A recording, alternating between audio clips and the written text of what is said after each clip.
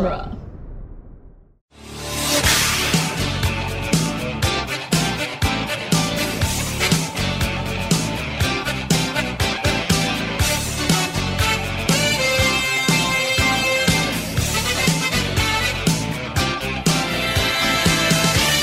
Welcome again to Back to the Future Minute, the daily podcast where we analyze the movie Back to the Future Part 3, one horse running minute at a time. I'm Scott Corelli. I'm Nick Jimenez in the news.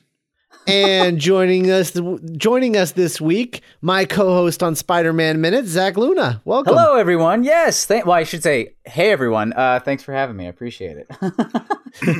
Hey, what is this? A crossover episode? Oh, crossover episode? Whoa. What if just coincidentally this week aired the week we were all on Spider-Man Minute together? It might actually. That would be crazy. I'll have to do the math to figure it out. That would be hilarious. The bee's knees. Okay, so in the world of so between Back to the Future Minute and Spider-Man Minute, which one is BoJack Horseman and which one is Mr. Peanut Butter? I'd say BoJack. The current show is BoJack. I think Spider-Man Minute is Mr. Peanut Butter, right? Yeah. I think for sure this is definitely the BoJack. Yeah, this.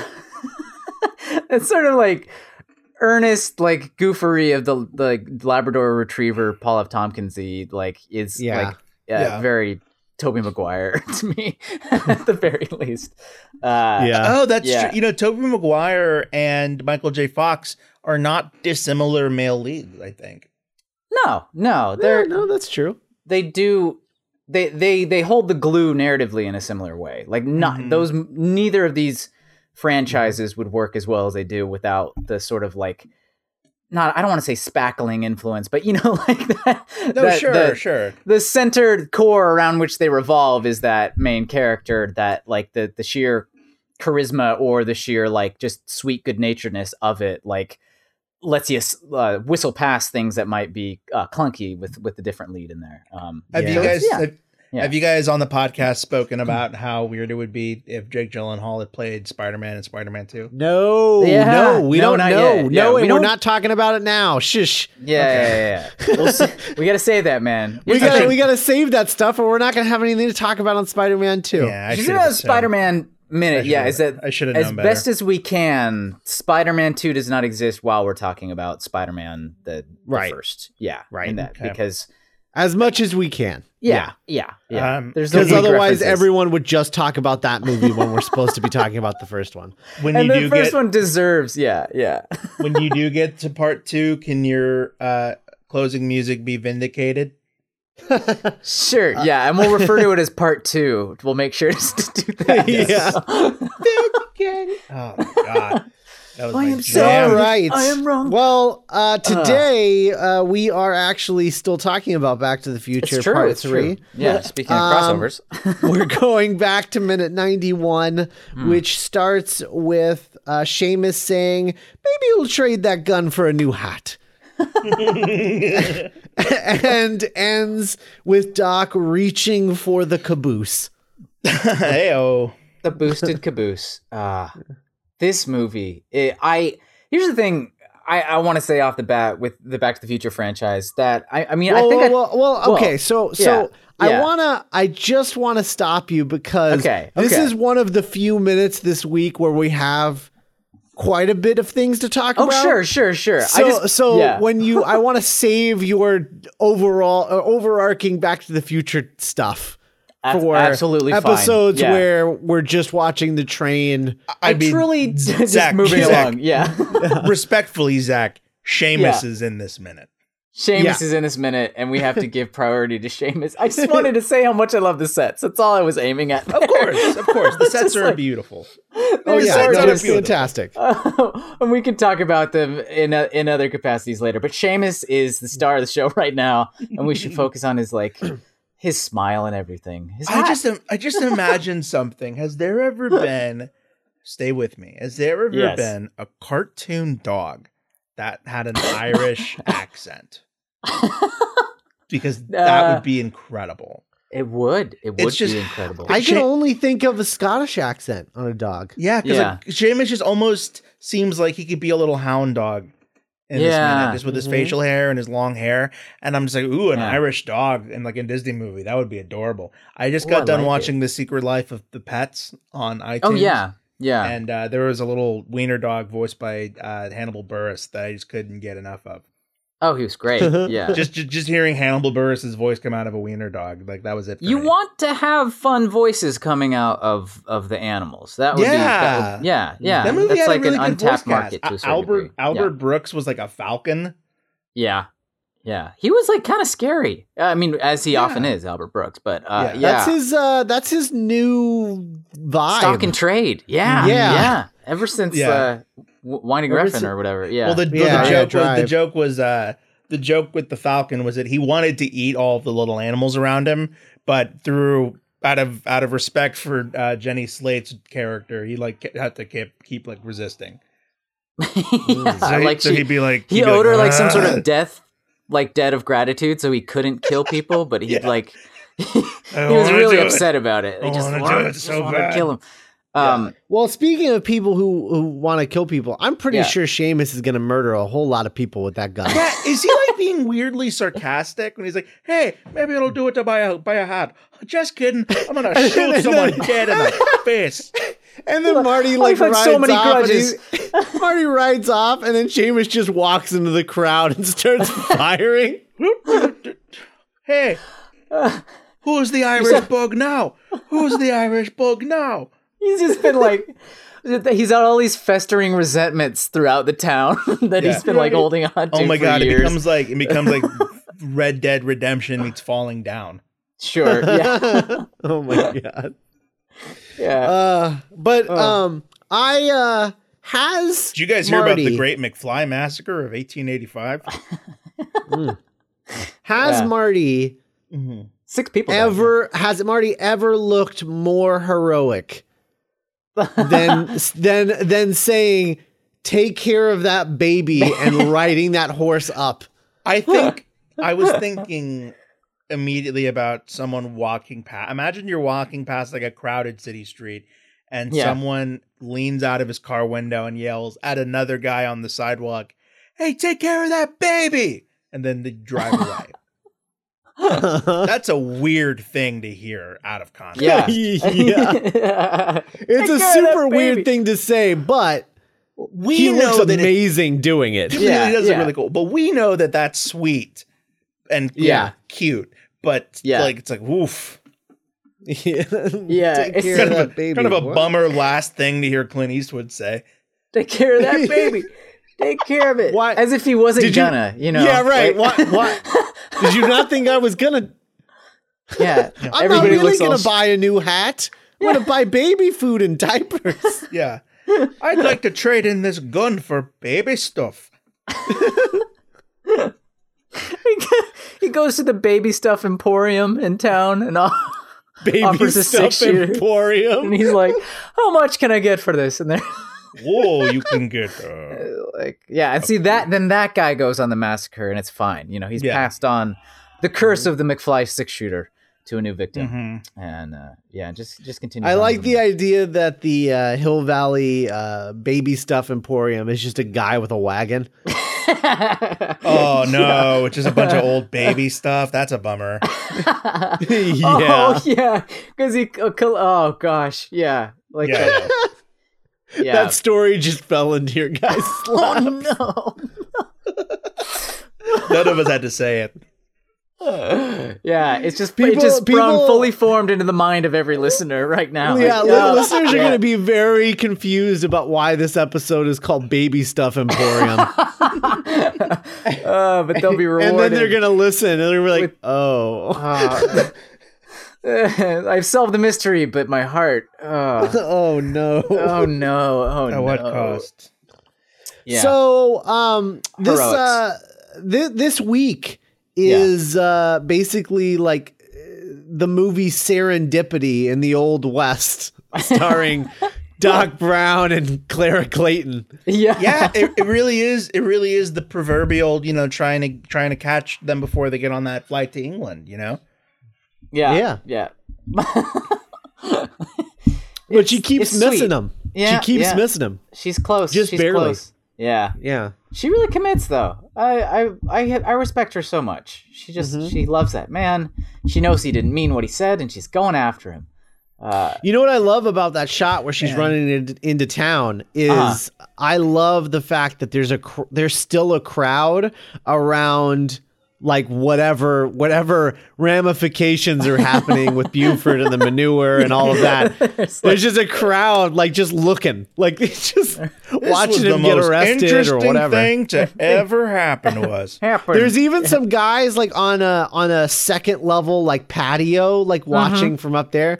Like when you go to an outdoor concert festival and they always have that VIP area. That's right. Like, yeah, and it's just a bunch of rich drunk people shouting at you. Yeah, it's like gotten pouring so beer big on the poor people. I have the right to be here. Yeah. It's gotten so big that there's people there that are just watching the crowd. Yeah. I guess like they can't see anything directly. There's no like primary like evidence available to their eyeball face areas. What the hell's going on over there? Well, another ruckus in the middle of town. I think it's nice. It's nice that we get one of these every couple of days. Really livens the place up. Well, see, look, Ellie Mae's there. It's good to see her. She's really giving him what for. Like, I don't know what they're like. They're just hanging out, just living in that town, making it populated. I love it. And she runs through in her surprisingly bright outfit, just a beacon of hope and loveliness, sprinting through town. It is such a bright color. That horse she runs past is just the saddest looking horse I've ever seen. I want to call it Buckshot. Yeah. Oh, he's real sad. Yeah. Poor guy. What's going on around the corner? Yeah, He's they tied him up on the wrong side of the building. Yeah. This is like really slope backed, sad. Well, Hickory D. If only I were catty cornered to this position, I'd be able to see what was going on. Oh man. Okay, so you guys, listeners, Zach, Scott, you all know how I feel about American Treasure, Mary Steenburgen. Yes, of course. I hold her in very high regard as both an actress and an activist and an artist. Absolutely. I do want to say then, with that in mind, her running into Doc's barn, that opening shot is like some Tommy Wiseauian level room entering. It's like amazing. when she from the interior or the exterior. The interior, like the when interior, she's like, of course, when she runs right up to the camera and she like swoons. Yeah, it's like looking left and right and. Yeah, steps right in front. Her only lines in this minute are Emmett and Time Machine. Yeah. Emmett, Time Machine. And she like slowly picks it up. It's so weird. It'd be weird. Your Clara always sounds like Patty Mayonnaise. Always. Yeah, I miss when you don't hear a lot of cartoon characters from the South anymore. No, you don't. I always thought it gave Patty a little bit of like, oh, why does she talk like that? Is she from like Georgia? Yeah, some vocal diversity in the the regionalisms. Yeah, I appreciate that. Yeah, I almost feel it's as if Mary, like, she did it, and Zemeckis was like, oh my god, like, the light on your face was just perfect right there. And she's like, I thought that was like a run-through. Like, you sure you don't want another take? No, we got it. It was beautiful. Shut up.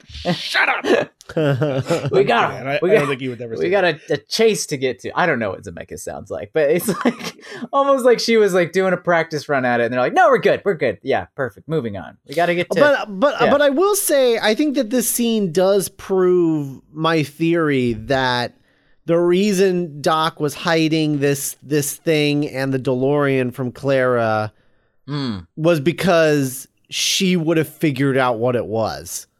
Because she's smart. Oh, yeah. She's a smart lady. To be fair, he also did label the model Time Machine on the front. So, like, I don't know how smart she has to be to, like... Not everyone in the town can read. Well, fair. I mean, but the thing you have to understand, Zach, is like this is before this is before The Time Machine by H.G. Wells. Sure. Like, that's not published until 1896. Like, that's not a common phrase. No, no where one we would have immediately any idea. understand the parlance. Like, they would just be like, what is that, a fancy name for a clock? Clock? Yeah, Yeah, exactly. exactly. Time machine. Yeah. What is this? Yeah, that's fair. That's fair. I'm all right. Yeah. All right. I give her props. I'll give her. Okay. Way to go, Clara. I love you. She sells that moment though when she picks up. I love the time machine model, by the way, that it's got just a bunch of bullets representing the back of it. Just like it's just chock full of bullets to show like, yeah, no, that's all he had lying around, and he wanted to make it fast, not to scale. It's the Robert Rodriguez. It's the Robert Rodriguez school of home decorating. Exactly. Yeah. Yeah, I've said before when last time it was here that if I could have any like small stupid prop from these movies, I would want that model of the time machine. Oh, that's adorable. I love it. Yeah, that's it is the one just I'd the want. right blend of the iconography from all three of the films. Yeah, that's really sweet. And there it is. In probably its last appearance in the movie, I would assume. Oh, yeah. We're getting down to the wire here. I mean, I don't think she like brings it with her like a stuffed animal. So I think we're done. Take this with you on your journey. She does this whole thing, meets up with them, and she's like, "You forgot this." Just gives it to thanks. All right, you left bye. your time machine. You left your time machine behind. Time machine. Silvermine. Start here. Zach, if you could have any prop from Back to the Future, what would it be? Oh boy, you asked this of all your listeners. I'm sure everybody said hoverboard by now. No, I've never not asked any anyone of the before. obvious ones. So like, not a flux capacitor, not a hoverboard, nothing like that. Nothing like that. Not something that they've made like a replica of. I remember I used to get fascinated by when he's stuck in the trunk of the car in the first movie, and they have to like, get him out of there, and the guitar player cuts his hand and all that. I was like fascinated by the locking mechanism on the trunk, like by what way you could like jimmy that loose or jerry rig it and get it hurt. I don't know why I was so fascinated, but like the trunk of that car, like the latch that closed it. As a kid, I remember just trying to figure out how it worked. So I think something weird and obscure like that. Like, no, this was the thing that was preventing our protagonist from reaching his goal at that moment, and like his entire life, might not have happened if it weren't for somebody like getting past this small silver object. I like little things that hold that sort of energy, because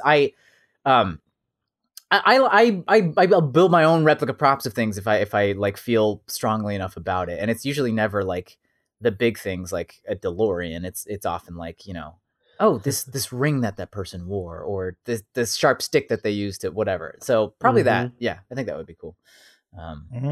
Or like a guitar string off the guitar or something. I don't know. Something that nobody would know what it was unless I told them what it was. Yeah.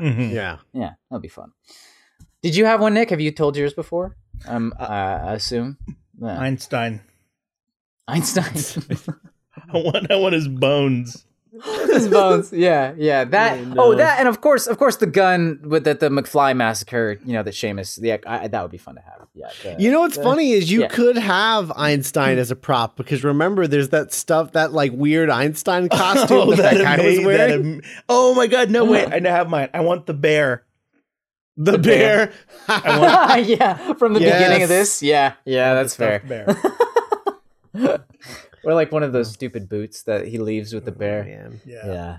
I'm pretty sure Conan O'Brien got that bear. I think that's who ended up with it. Still one of my biggest regrets. I think I might have even told this story on this podcast, but the one time I was ever in New York was a trip in high school, and I was at the NBC store, and they were selling at like 75% off Tonight Show with Conan O'Brien merchandise, and I was like, no, thank you.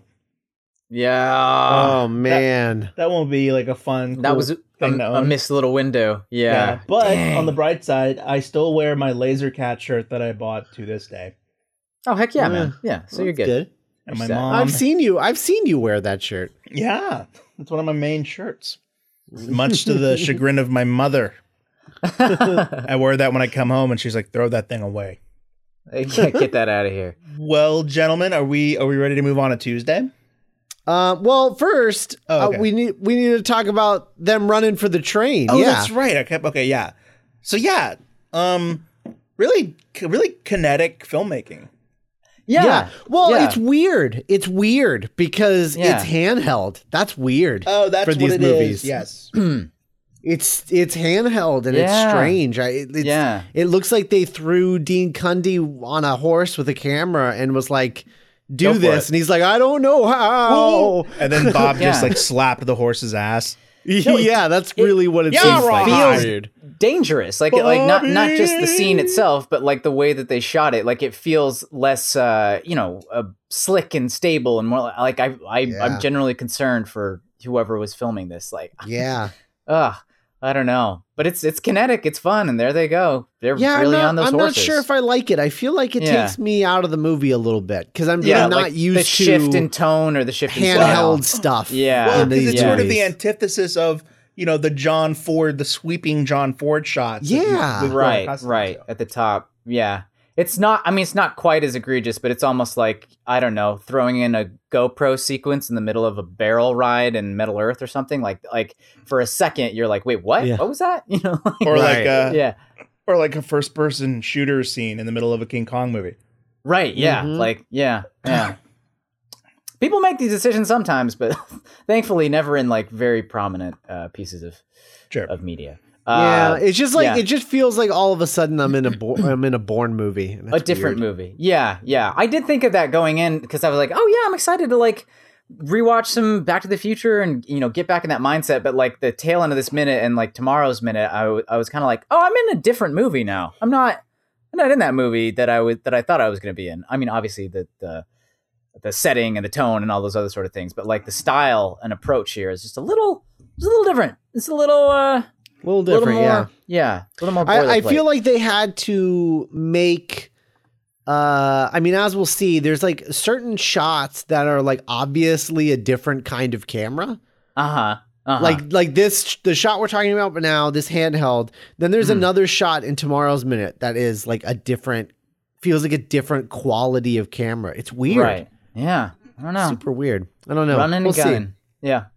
Well, let's talk about more tomorrow. Yeah. Why don't we? That sounds fun. In the meantime, guys, if you want to go check out our TeePublic store, you can do that at duelinggenre.com/merch. You buy a t-shirt or a hoodie or a notebook or a sticker or like whatever you want over there. And we get a cut of that. Doesn't come out of your pocket, comes out of TeePublic's pocket. We get a little cut underneath the table, and then you help the show out. You get a shirt in the process. It's a real good deal, so go check that out. Everybody wins. Genre.